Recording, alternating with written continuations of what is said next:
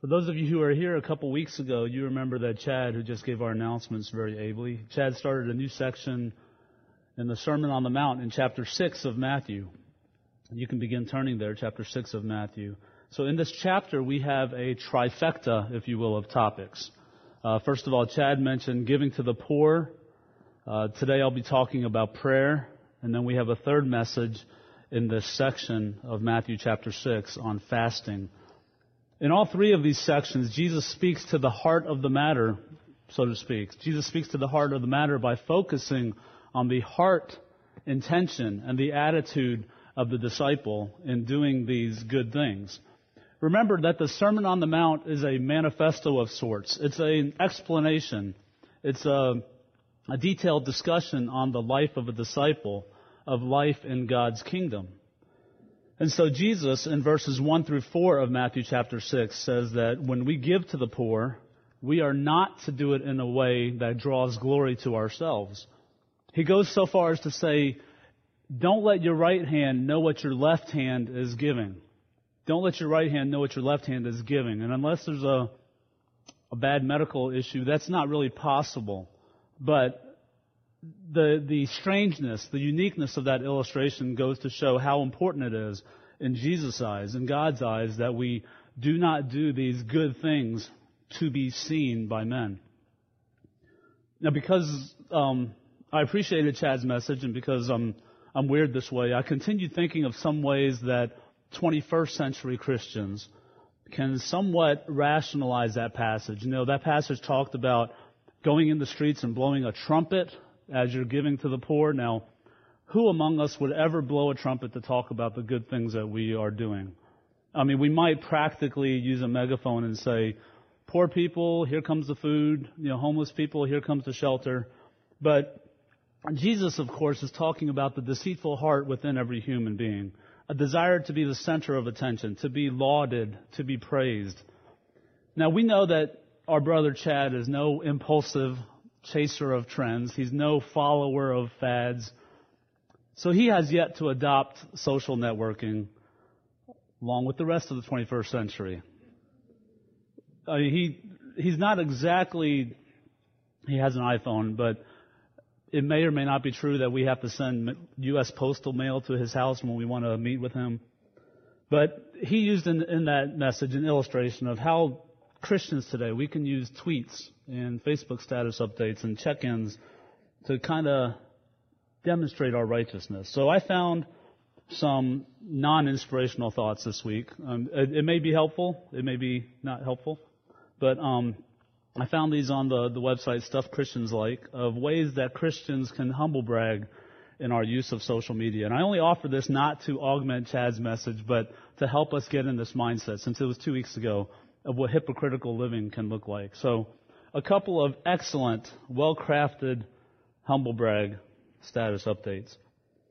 I was just reading about doing good deeds this morning during my 4.5 hours of quiet time while sipping coffee that I purchased while on mission in a mountain village in Guatemala. Oh, here's another one. Isn't it hilarious when you come to church on Christmas only to find that half of the congregation decided to stay home? You get the subtlety there? I showed up. I'm usually too busy getting up early, lying prostrate on the cold kitchen floor and praying to brag about my good deeds on social media. And here's one that's very brief but very to the point and very unassailable in its righteousness. Just gave a kidney, headed into work. Now, hypocrisy is in all of us. It's irritating to experience it in others, but it's in all of us. And Christ speaks to us in this chapter of actions and attitudes that hypocrites have. And He's calling us to examine our own hearts. And as He says, do not as the hypocrites do. Do not as the hypocrites do. But why is there such a focus on Christians being hypocrites, of religious people being hypocrites? Don't we find hypocrites in every walk of life? Don't we run into hypocrites at work?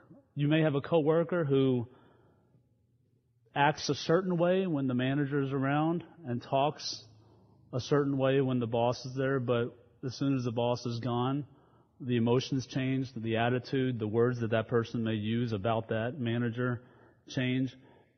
We know hypocrites in school. There may be other kids who pretend to be your friend, but they may be talking about you in a derogatory way when they think you're not listening, if it serves their purpose to climb the social ladder in school. That's a little hard to apply to homeschool unless you have a lot of siblings, and then there's a whole social structure there too. Politicians and lawyers have a reputation for being hypocrites, whether it's fair or not. We shouldn't paint with a broad brush, but what specifically do we mean when we say someone is a hypocrite? So I offer a couple of definitions here. Hypocrites are people who know one thing and act in a different way. Hypocrites may know what is right, but they act differently. A common phrase is hypocrites talk the talk, but they don't walk the walk. And yes, we do find hypocrites in church. In fact, a very common objection to church and to Christians and to religion that other people may raise if you invite them to church is they may say, church is full of hypocrites. That's why I don't believe in organized religion. You only have to turn to the internet, news articles on the internet about churches in turmoil, and you look at the comments and you see people just jumping on. The comment pages are full of people saying, that's why I will never set foot in a church again, because Christians are hypocrites. Now, that's not exactly a fair or always a logical position to take. As I pointed out, all of life brings us into contact with hypocrisy in one form or another. But for now, let's turn the Scripture onto ourselves. Let's see what we can learn for ourselves. Most of us here are professing believers, perhaps. Most of us would agree that hypocrisy can be a prevalent problem in the body of Christ. That's why we should apply our hearts and our ears when Jesus speaks to us as disciples in this chapter and says, don't do that. Don't do like the hypocrites. Don't be a hypocrite. As we look at Matthew chapter 6 today, I trust that the Scripture will show us some of the characteristics of hypocrisy, especially in this special area of prayer. In so doing, we can pray that the Holy Spirit will bring areas of our life to light that we can take to God for healing, for repair, for change, so that we might be useful tools for Him to use. This is a challenging topic. Any message on prayer makes a pastor start thinking real hard about how he's going to pray during that service in particular. And this message has had that effect on me. Messages on prayer can induce people to withdraw and say, I ain't never going to pray in front of nobody ever again. When you're that fearful, your grammar just goes right out the window. But it can make you say, I'm not praying. I wasn't prone to pray in public before, but I am definitely not going to anymore since we're introducing these ways that people can judge me for my praying. Charles Spurgeon, pastor from a couple centuries ago in the UK, had this quote. He said, I usually feel more dissatisfied with my prayers than anything else I do. I usually feel more dissatisfied with my prayers than anything else I do. Not to elevate Spurgeon to too high a level, but this was a man of God used greatly in his country and around the world. Even today, his messages, his recordings, his books continue to bless Christians today with their depth of biblical truth and their eloquence. But even Charles Spurgeon was quick to highlight that deficiency in his spiritual discipline. So even for us today, we get together, this is a sure way to end the conversation, is to say, hey, how's your prayer life? It's like, oh, okay, I think my wife is calling me, we got to go. It's not a topic of comfort. But I hope that as we go into this passage today, and as we look into the Lord's Prayer in the next couple of weeks, and as the elders and the preaching team are preparing on a multi-week study on prayer, so we're going to be on this topic for about 7 or 8 weeks. I hope that God changes something in all of us. I know that I need change in this area of prayer. So my purpose today is not to create an atmosphere where we are hyper-analyzing our past and our future prayers, or hyper-analyzing our past prayers and definitely planning never to have any future prayers in public that anybody can hear. I really would ask you not to do that for anybody that's going to be praying today, like myself. But instead of the possible natural tendency which we might have, which is to withdraw from prayer, I would beseech you, I would beg you to allow our Father God to gently draw you unto Himself. I pray that there will be comfort in this text rather than condemnation. I pray that this message will, for all of us, have us saying, Lord, teach us to pray, as the disciples did in Luke chapter 11, the Luke rendition of this event. Prayer is not an option for the believer. Prayer is not a litmus test or a symptom that we look for, that a put-on thing that Christians should add to their lives just to prove that they're Christians. Prayer is the lifeblood of the believer's relationship with his God. Jesus says in this passage, He says, when you pray, not if you pray. There's a divine assumption that we as disciples, we will pray. We will communicate with our God. And today He starts by showing us how to pray by highlighting two ways that we should not pray. So you're at Matthew chapter 6 and verse 5. We're going to read 4 verses. Matthew chapter 6, verses 5 through 8. And when you pray, you must not be like the hypocrites, for they love to stand and pray in the synagogues and at the street corners, that they may be seen by others. Truly, I say to you, they have received their reward. But when you pray, go into your room and shut the door and pray to your Father who is in secret. And your Father who sees in secret will reward you. And when you pray, do not heap up empty phrases as the Gentiles do, for they think that they will be heard for their many words. Do not be like them, for your Father knows what you need before you ask Him. Matthew 6, 5 through 8. Let's pray. Our Father, we come before you with your word open before us, and we pray that you will show more of yourself to us today, not in a way that causes us to despair, but in a way that makes us love you more and want to commune with you more. We pray that we will learn, but not just in an intellectual way. We pray that we will take to heart what your Son preached so many years ago and what is written in your word, that if sins are exposed in our life, we will be quick to run to the cross and we will repent of that.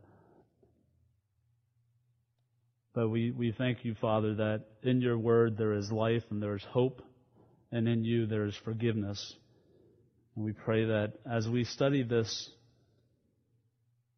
wonderful aspect of our relationship with you, of communing with you in prayer, as we embark on this study as a church and as a preaching team, that you will do a mighty work in our church body and in our lives, and we will begin to see the blessings for those who do not pray often, that we will begin to see the blessings of that communion with you. For those who do pray regularly, that they will have their love for you reinvigorated and refreshed, and they will see how sweet it has been and how sweet it will be until we are in heaven and communing with you forever. But Father, today I pray that what you have for us in your word will be illuminated to us, and we will have the openness to receive that. In Jesus' name we pray. Amen. So my first point is that we should pray for the right reason.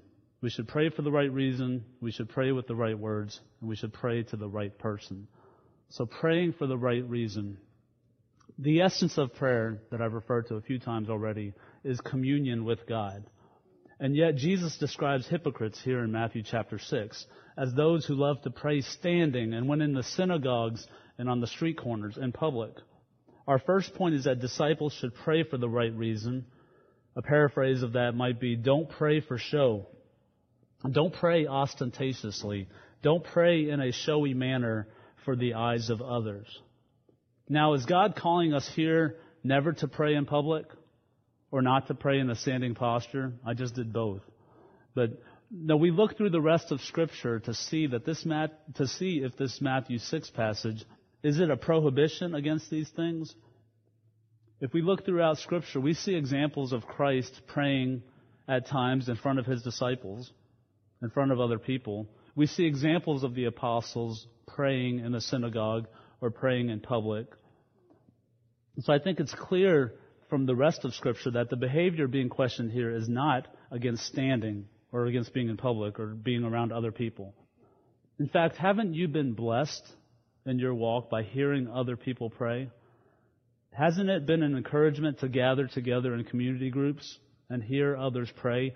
Don't you really get to know someone better by hearing them pray? You hear more about their walk with God and their love for Christ and the affection that they have for God. And sometimes you can tell when there's been years of walking along with God, and even in the midst of turmoil, there are Ebenezers, there are milestones in their past that they remember God was faithful, and that strengthens them now. Doesn't that encourage you? There's encouragement that comes from sharing in prayer. There's edification that flows out to those around you when you pray. There are examples that we set in our prayers for our families, both good and bad, for our children, for fellow believers, in the manner in which we pray. There's also a practical benefit. Sometimes if you pray alone in private, your mind can drift. You start to think of other things, but maybe when you pray together with other people, you're able to have them lead you to the throne of God in their prayers, and you're able to focus, and when your turn comes to pray, you focus on what you're saying too. So there are benefits for sure in praying together and praying in public, so to speak. So the problem here in this passage is not just standing or praying in public.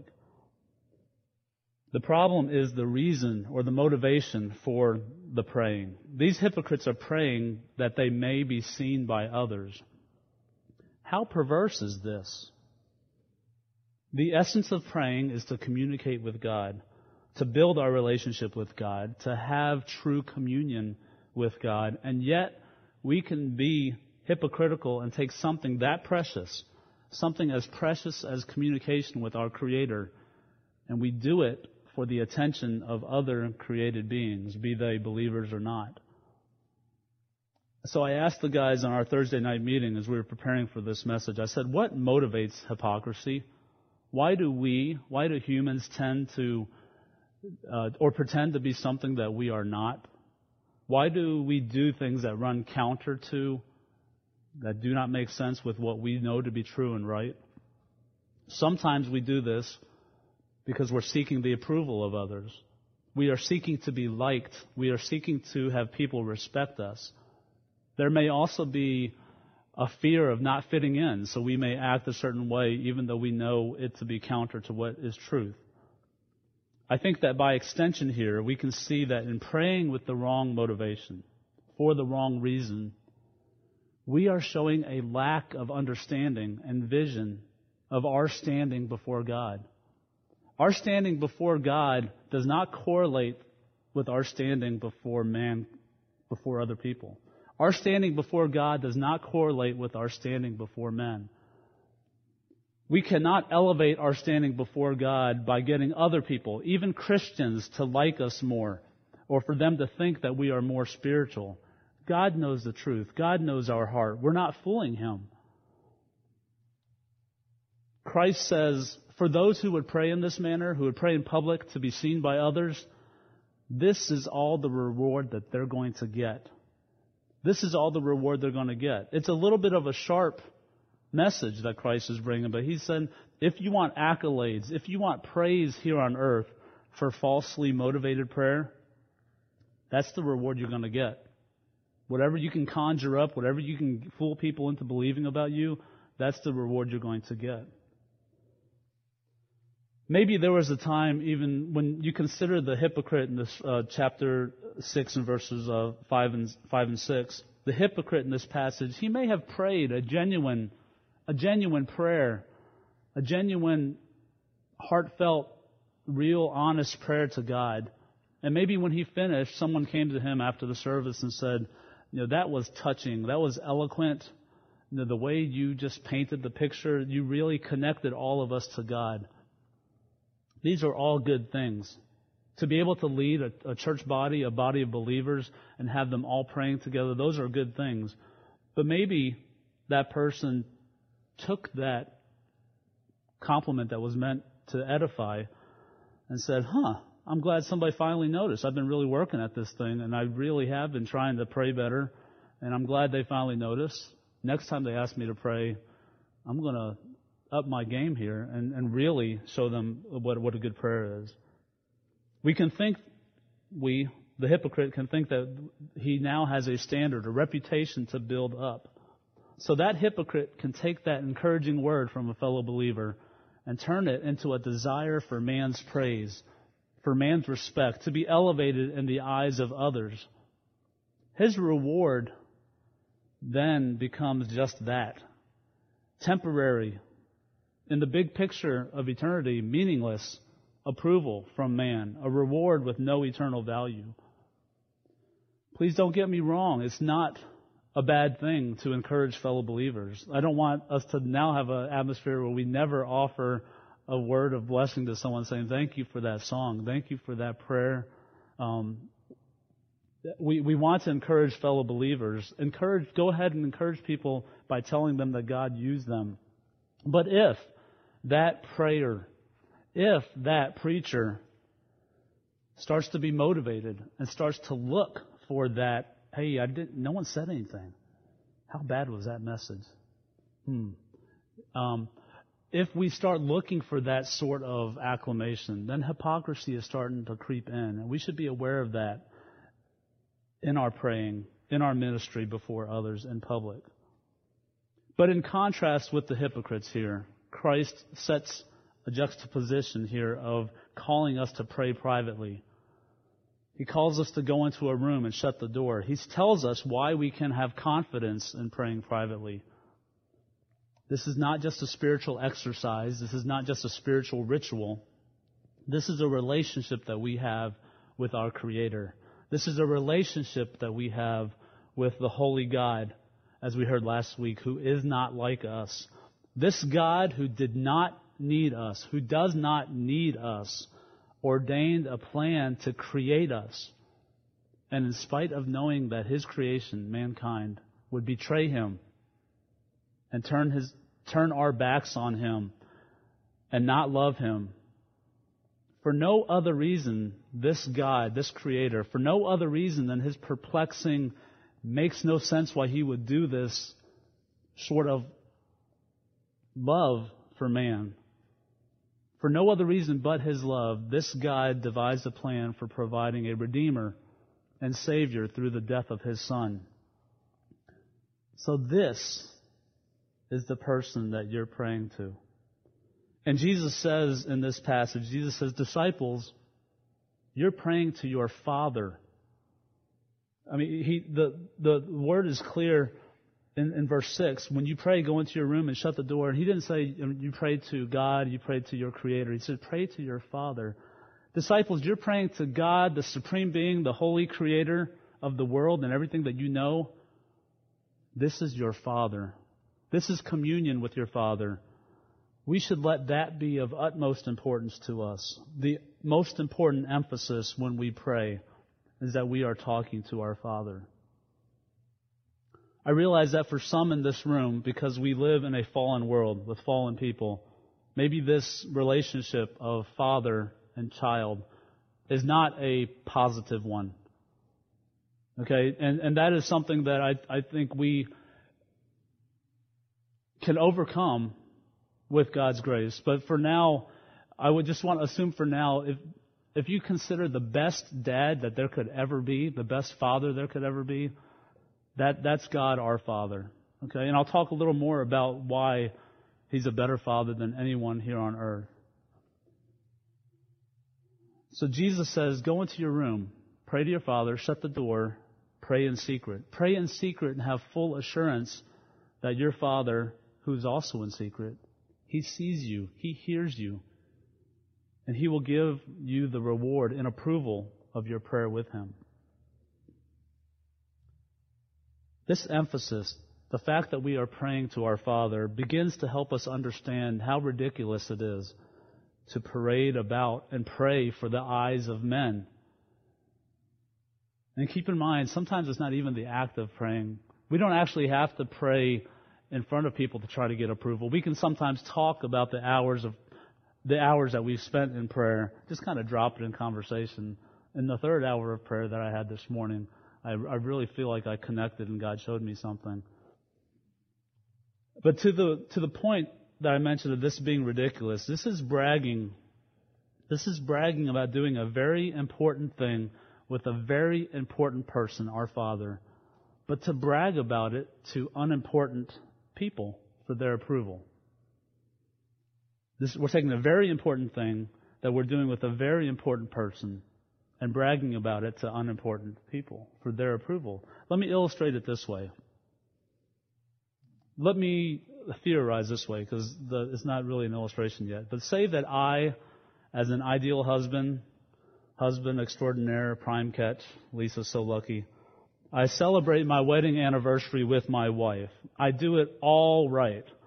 It's a mild surprise, but not something that'll freak her out and inconvenience her. I chose a dinner at a properly chosen restaurant, which is great cuisine, but not too expensive. I love my practical wife. A getaway, but I made sure I used a Groupon to save money. Overall, the verdict for this anniversary celebration is just complete awesomeness. And throughout this entire project, this entire event, my main concern is getting back to my work at the software company and telling the guys there how good it went. I want to go back to them and I'm telling them how great the food was and how I worked out all the timing perfectly and how I selected all the things you have to choose, the food, the drink, the flowers, just right. No doubt my socially dysfunctional, slightly disinterested fellow engineer would say, well, how did she like it? I'm like, I don't even know. I don't remember. I want to make sure that you understand how impressive I am as a husband. Whether or not my wife was blessed or whether it was a joyful celebration, that doesn't matter to me. I'm very concerned with what you think of me. It doesn't make sense, right? The juxtaposition that we have in this passage of public, look at me sort of prayers, Jesus juxtaposes it against private, shut the door prayer. It is meant to emphasize that our focus should be on God. The right reason for praying is to commune with God. That doesn't mean that we never pray in public. But let me inject one note of concern that may apply to many of us here. There's not a biblical prescription of how much public prayer and how much private prayer we have. There's not a verse that says, for every 80 minutes of prayer that thou utterest in public in the eyes of man, there must be 80 minutes in the closed room. There's not a magic ratio. But consider whether there are days, perhaps all too frequent days, when your first prayer is at supper when you sit down with your family. Or maybe our prayer time is limited to prayers with the community group. A good thing. But our prayers are only limited to public times where we pray as a group. Or perhaps for those of us who lead in prayer here in the service, the preaching team, we pray regularly. For those who lead in worship, they may pray regularly in public. That should not be our sole mode of prayer.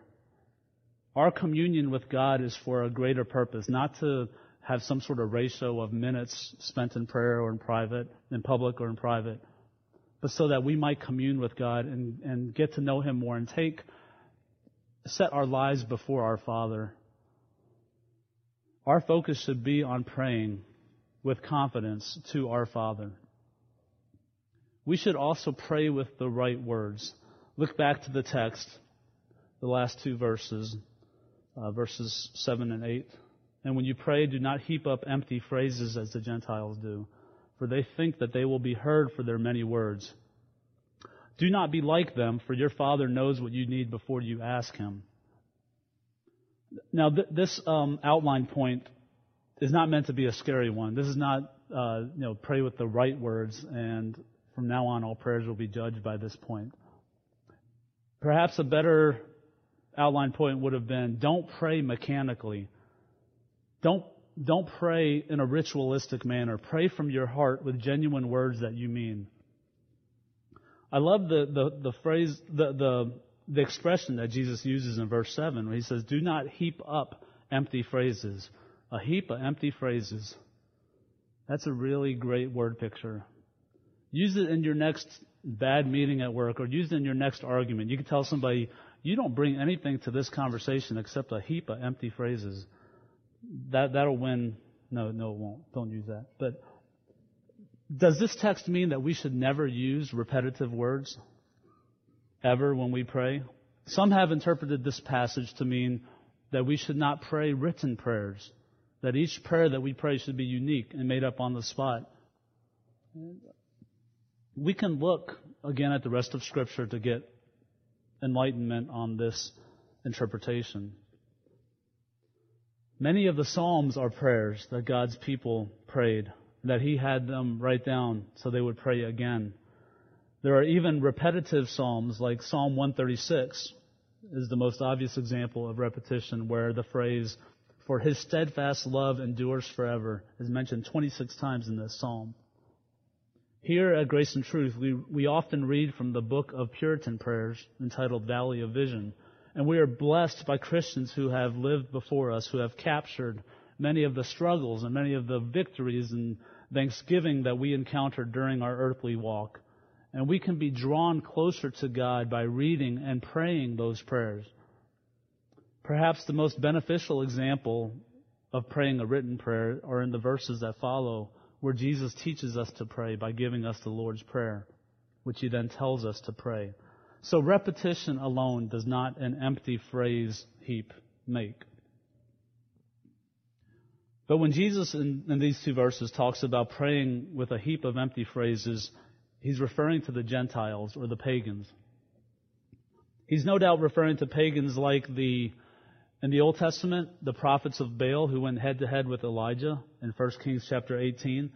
Let me just read a little bit from that passage. So this is the prophets of Baal who served Jezebel, met at Mount Carmel for a showdown on whose God Israel is going to serve. And then Elijah in verse 25 says to the prophets of Baal, "Choose for yourselves one bull, prepare it first, for you are many, and call upon the name of your God, but put no fire to it." And they took the bull that was given them, and they prepared it and called upon the name of Baal from morning until noon, saying, "O Baal, answer us." But there was no voice, and no one answered. And they limped around the altar that they had made. And at noon, Elijah mocked them, saying, "Cry aloud, for he is a god. Either he is musing, or he is relieving himself, or he is on a journey, or perhaps he is asleep and must be awakened." And they cried aloud and cut themselves after their custom with swords and lances until the blood gushed out upon them. And as midday passed, they raved on until the time of the offering of the oblation, but there was no voice. No one answered. No one paid attention. So in this passage, we can see that those prophets who worshipped a false god prayed all day to Baal, and there was no result. In other religions, even in modern days, an example that we can consider is Buddhism. In Buddhism, they are very upfront about emphasizing the use of mantras for prayer and meditation. Buddhists use a thing called a prayer wheel. I don't know if you've seen one in a movie or something, but if you have a post, part of the post is loose from the rest of the wood, and you can spin it. And as you're going into this Buddhist temple, they'll have many of these prayer wheels in the pillars of the walls, and as you walk by, you spin the prayer wheel and you say your mantra. And what's interesting is that I found one Buddhist website that sold specially sanctioned Dalai Lama prayer wheels. These were prayer, and they emphasize the fact that inside these prayer wheels you put mantras written out on paper. And the more mantras that are inside the prayer wheel, and you spin the prayer wheel as you're saying the mantra, the more mantras that are inside that prayer wheel, the more effective your meditation will be, the more effective your prayer will be. So this one website not only had Dalai Lama, but they had the concept of micro printing. So they could print the mantra very small, in very small text, and put thousands of mantras inside their prayer wheels. And so you got a lot more bang for your buck if you ordered from them. This is not, I don't know if there's anyone here with a Buddhist background, but this sounds very strange to us, maybe who grew up in evangelical Christianity. But the more phrases, the more mantras, the more you chant, the more enlightened you will be, the more quickly your peace will come.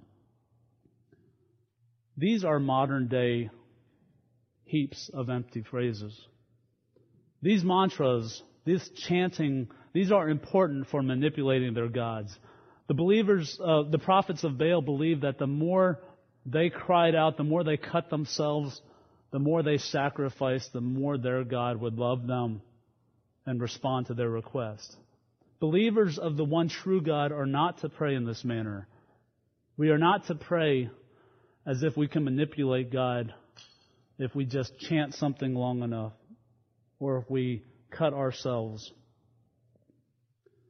As a side observation, I would say that in evangelical churches, we can be guilty of using empty phrases at times. It may not be as blatantly heaping up empty phrases as Buddhists, but hear me out, and please understand that when I'm speaking to this topic, I'm including myself.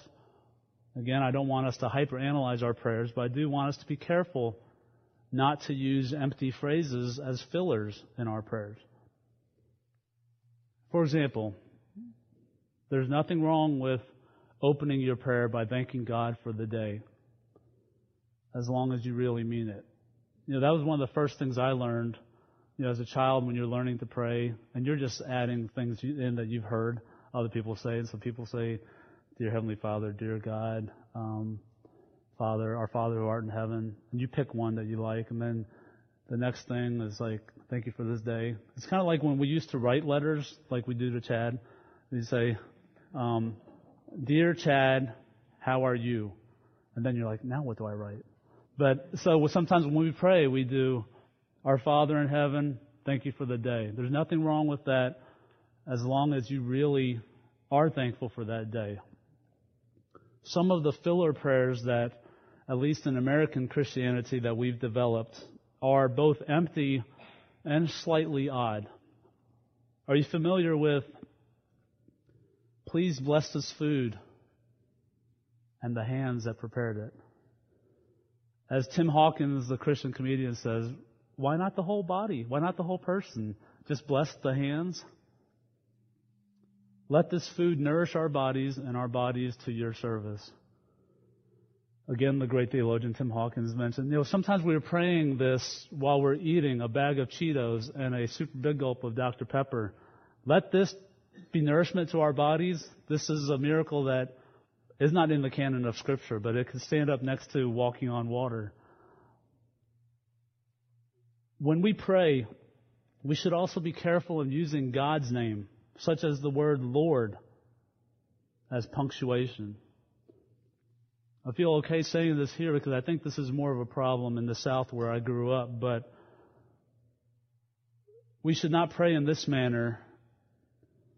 "Dear Lord, we just thank you, Lord, for all you've done for us, Lord. We pray, Lord, that you would be with all the sick folks, Lord, and Lord, you would bring them back to church soon, Lord. We ask that you would bless this food, the offering, Lord, and multiply it, Lord. We love you, Lord. We thank you, Lord, for saving us. Amen." That is taking the name of God and trivializing it as a comma, as a period, whereas we're trying to think of something else to say. These can be empty phrases.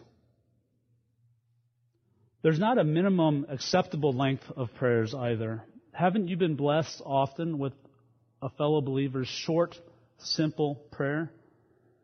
Even the Lord's Prayer is quite short by the 21st century American church standards. Perhaps there's a correlation between long prayers that may be offered up in public that are full of empty phrases, because we're praying to more impress people around us who are hearing our prayer rather than praying fixated on talking to our Father. Josh shared a quote with me as I was preparing this message. He shared a quote with me from David Platt's book, Radical, where Platt talks about prayers from Christians who have chosen the radical path of serving God with all their heart and soul and mind. Platt says, their prayers were marked less by grandiose theological language and more by heartfelt praise and pleading. Oh God, thank you for loving us. Oh God, we need you. Jesus, we give our lives to you and for you. Jesus, we trust in you. Jesus continues in this passage to remind us as disciples that we are praying to our Father, and this good Father knows what we need before we ask it. The genuine, heartfelt words of our prayer are more important to our Heavenly Father than the form or the eloquence or the uniqueness of our prayer. Let us together ask for God's help in breaking ourselves of some of these habits that may have crept into our prayers. I venture to say that no one here says, I'm going to deliberately put some empty mantras into my prayer life. But instead, our prayers may have become riddled with empty phrases because we forget.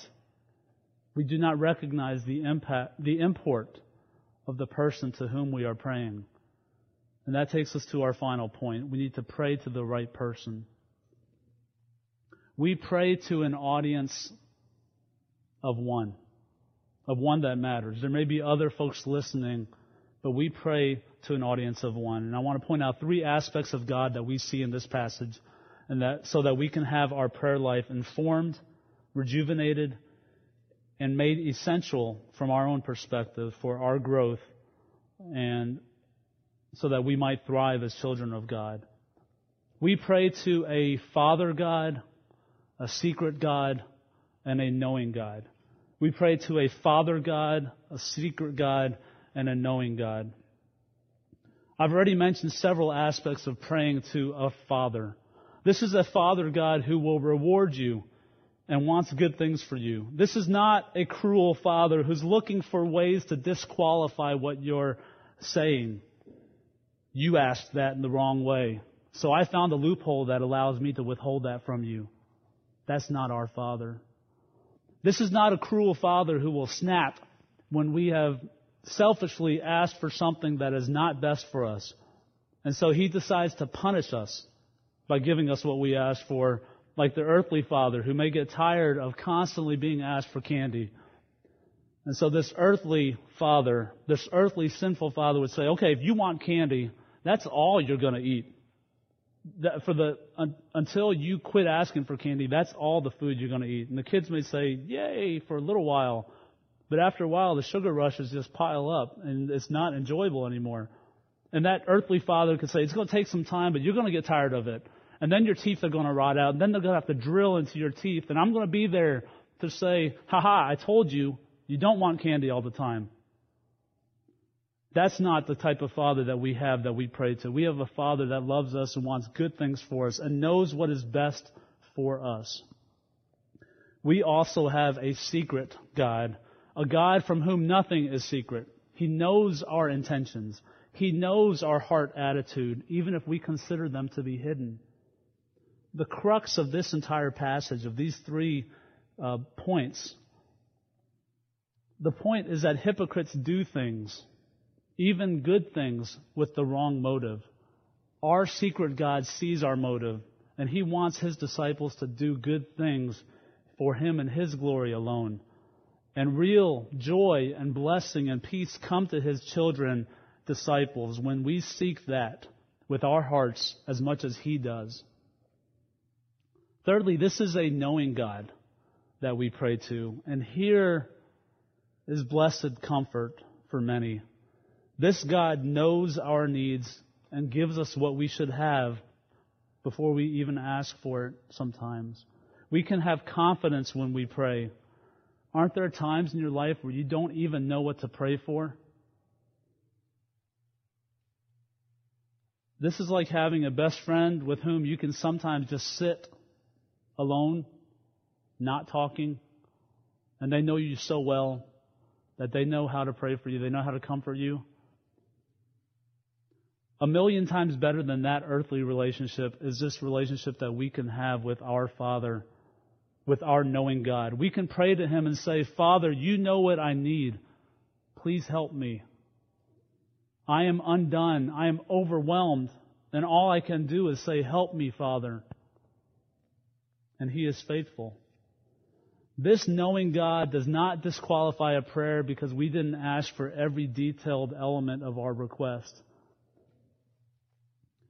We don't have to try to manipulate our God with constant mantras that pummel Him into doing our will, as if that were even possible. You may ask the question, if God is knowing, if God is all-knowing and knows what we need before we ask it, then why pray at all? That's a fair question, and the answer lies in the fact that this God is not like us. Our logic does not make sense when we apply it to this verse where it says that your Father knows what you need before you ask Him. Our logic does not make sense here, but I wanted to quote something from Ligon Duncan. He says, biblical logic says, because God already knows, therefore I am moved, I am motivated, I am given all the more reason to pray. Why? Because God's knowledge reminds me of His care about the most minute problems of my life, and it encourages me to go to Him because I am not going to go to the sovereign of the universe and meet the response, that's too insignificant for me. The sovereign of the universe already knows everything we need. He cares about that, and so we are motivated to go to Him. God's omniscience, His all-knowingness, motivates us to go to Him in prayer. His gospel omniscience reminds us that He knows everything that His children need. Our Father sees in secret. He knows our need, and this motivates us to go to Him. We are embarking on a series of messages on prayer, with the Lord's Prayer coming in the next couple of weeks, and then a series of messages on prayer after that the preaching team is preparing. As we've been discussing this, we mused about whether we have inadvertently made it difficult for people to pray here at Grace and Truth. Have we set an expectation, perhaps, that there's a certain format that's good enough? We want God to move in our hearts, too, as church leaders, to lead properly, to give people, to set the right culture of prayer. Not so that we might receive accolades as, wow, Grace and Truth is a praying church, but so that God might look down on us and say, I am communing with those people. We want to pray corporately. It's biblical, even though we just read this passage about praying privately in a room. You'll see when we go into the Lord's Prayer, it says, Our Father. It doesn't say my Father, our Father. Corporately, we are praying this. Our Father who art in heaven. God's people are meant to pray together as well as privately. And we want to help the church body see that a genuine, simple, heartfelt prayer is as biblical and perhaps more meaningful to God as an eloquent, theologically constructed prayer that might be prayed as part of a worship liturgy in leading our body before God. There's a place for both. Simple prayers can be such a blessing. Prayers that remind me of the depth of aspects of the gospel that perhaps I didn't think about. They can be like little mini sermons to my heart as well. The important thing is our heart motivation. Again, maybe for the third time in this message, I will ask and pray for all of us that we will not hyperanalyze our prayers to an unhealthy extent, but instead that we would place our minds, our words, our prayers before God and ask Him to transform us. Ask Him to help us, to refocus us on Himself as the person to whom we are praying. Ask Him to draw us close to Himself as a loving Father who knows what we need and who wants what is good for us. Earlier I said that church, frequently we're accused in a church of being full of hypocrites. And a hypocrite is someone who does not act in a way consistent with his beliefs. So I would say, yes, church is full of Christians who are hypocrites. If you consider what are Christians called to do, Jesus put it most simply when he said Christians are to love God and love their neighbors as themselves. And there's no Christian in this room who has unfailingly followed that standard. There's no Christian here who has loved others as much as himself without fail.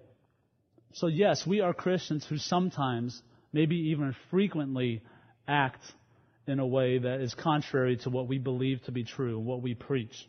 We call this sin. We know this to be hypocrisy when we act in a way that's contrary to what God's Word teaches. But Christians in the church are also not hypocrites in the same way that the world would define it, because Christians who are walking with God admit when they have failed. Christians know through the Holy Spirit when we have sinned. And a Christian seeking to glorify God will seek to be reconciled to God, will seek help and healing with God. See, the key to Christianity is not being able to live in a way that meets God's standards. The key to Christianity is not being able to live in a way that meets God's standards. The key is knowing that God forgives us when we fail to meet His standard. God still calls us to continually grow and become more like His Son. Jesus came for failures. He did not come for the righteous. He came to rescue sinners. Jesus came because man failed at meeting God's standard in the garden and from then on. And God sent Jesus to bear the just punishment for that failure. There is that point of salvation that must come to every person when that person understands that he or she must depend solely on Christ's work on the cross, bearing the punishment for that person's sin. That work alone is what is required to have a right standing before God. There is ongoing forgiveness from God as Christians seek to walk as disciples and fail. And with that failure comes forgiveness. This forgiveness does not obviate the need to keep trying. God calls us to become more like Him. God calls us to pursue holiness. But a Christian should not pretend that he is better than he is. Instead, he tries, he fails, God forgives and calls him to continue seeking after Him, to continue to try to be more like Christ. And the glorious truth is that with our Father's ongoing forgiveness for our sins and failures when we come to Him in repentance, with that forgiveness, He gives us a helper in the Spirit to empower and enable us. The church is full of hypocrites. However, the church is full of hypocrites who have come to God for repair and restoration and healing, to be made new. If you're living a lie, whether that be putting on morality for whatever reason, when your heart is full of sin, or if you do not have a relationship with the Father so that you can pray with confidence and peace, I can tell you today that God knows what you need. He knows that you need a Savior, and that this first step, this is the first prayer that He wants to hear from you. He wants to hear you say, God, help me. Let's bow together.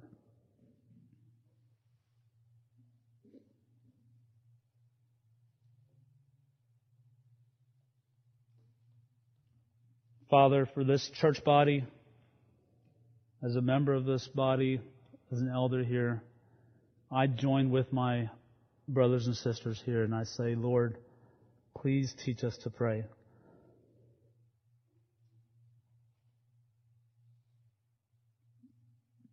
For perhaps one of the greatest weaknesses for many of us, for whatever reason, we may have just grown up very busy with other more externally laudable and praisable actions that brought us earthly happiness and respect. I believe that for many of us, our prayer lives are atrophied. We've done so much in our own strength, and we are so tired. I pray that in the coming weeks, or even this week, that you would work in our hearts, that as we learn how to pray, as we learn what your word says about prayer, as we learn more about you as we study prayer, that you would transform us. We know that only you can make lasting change in our lives.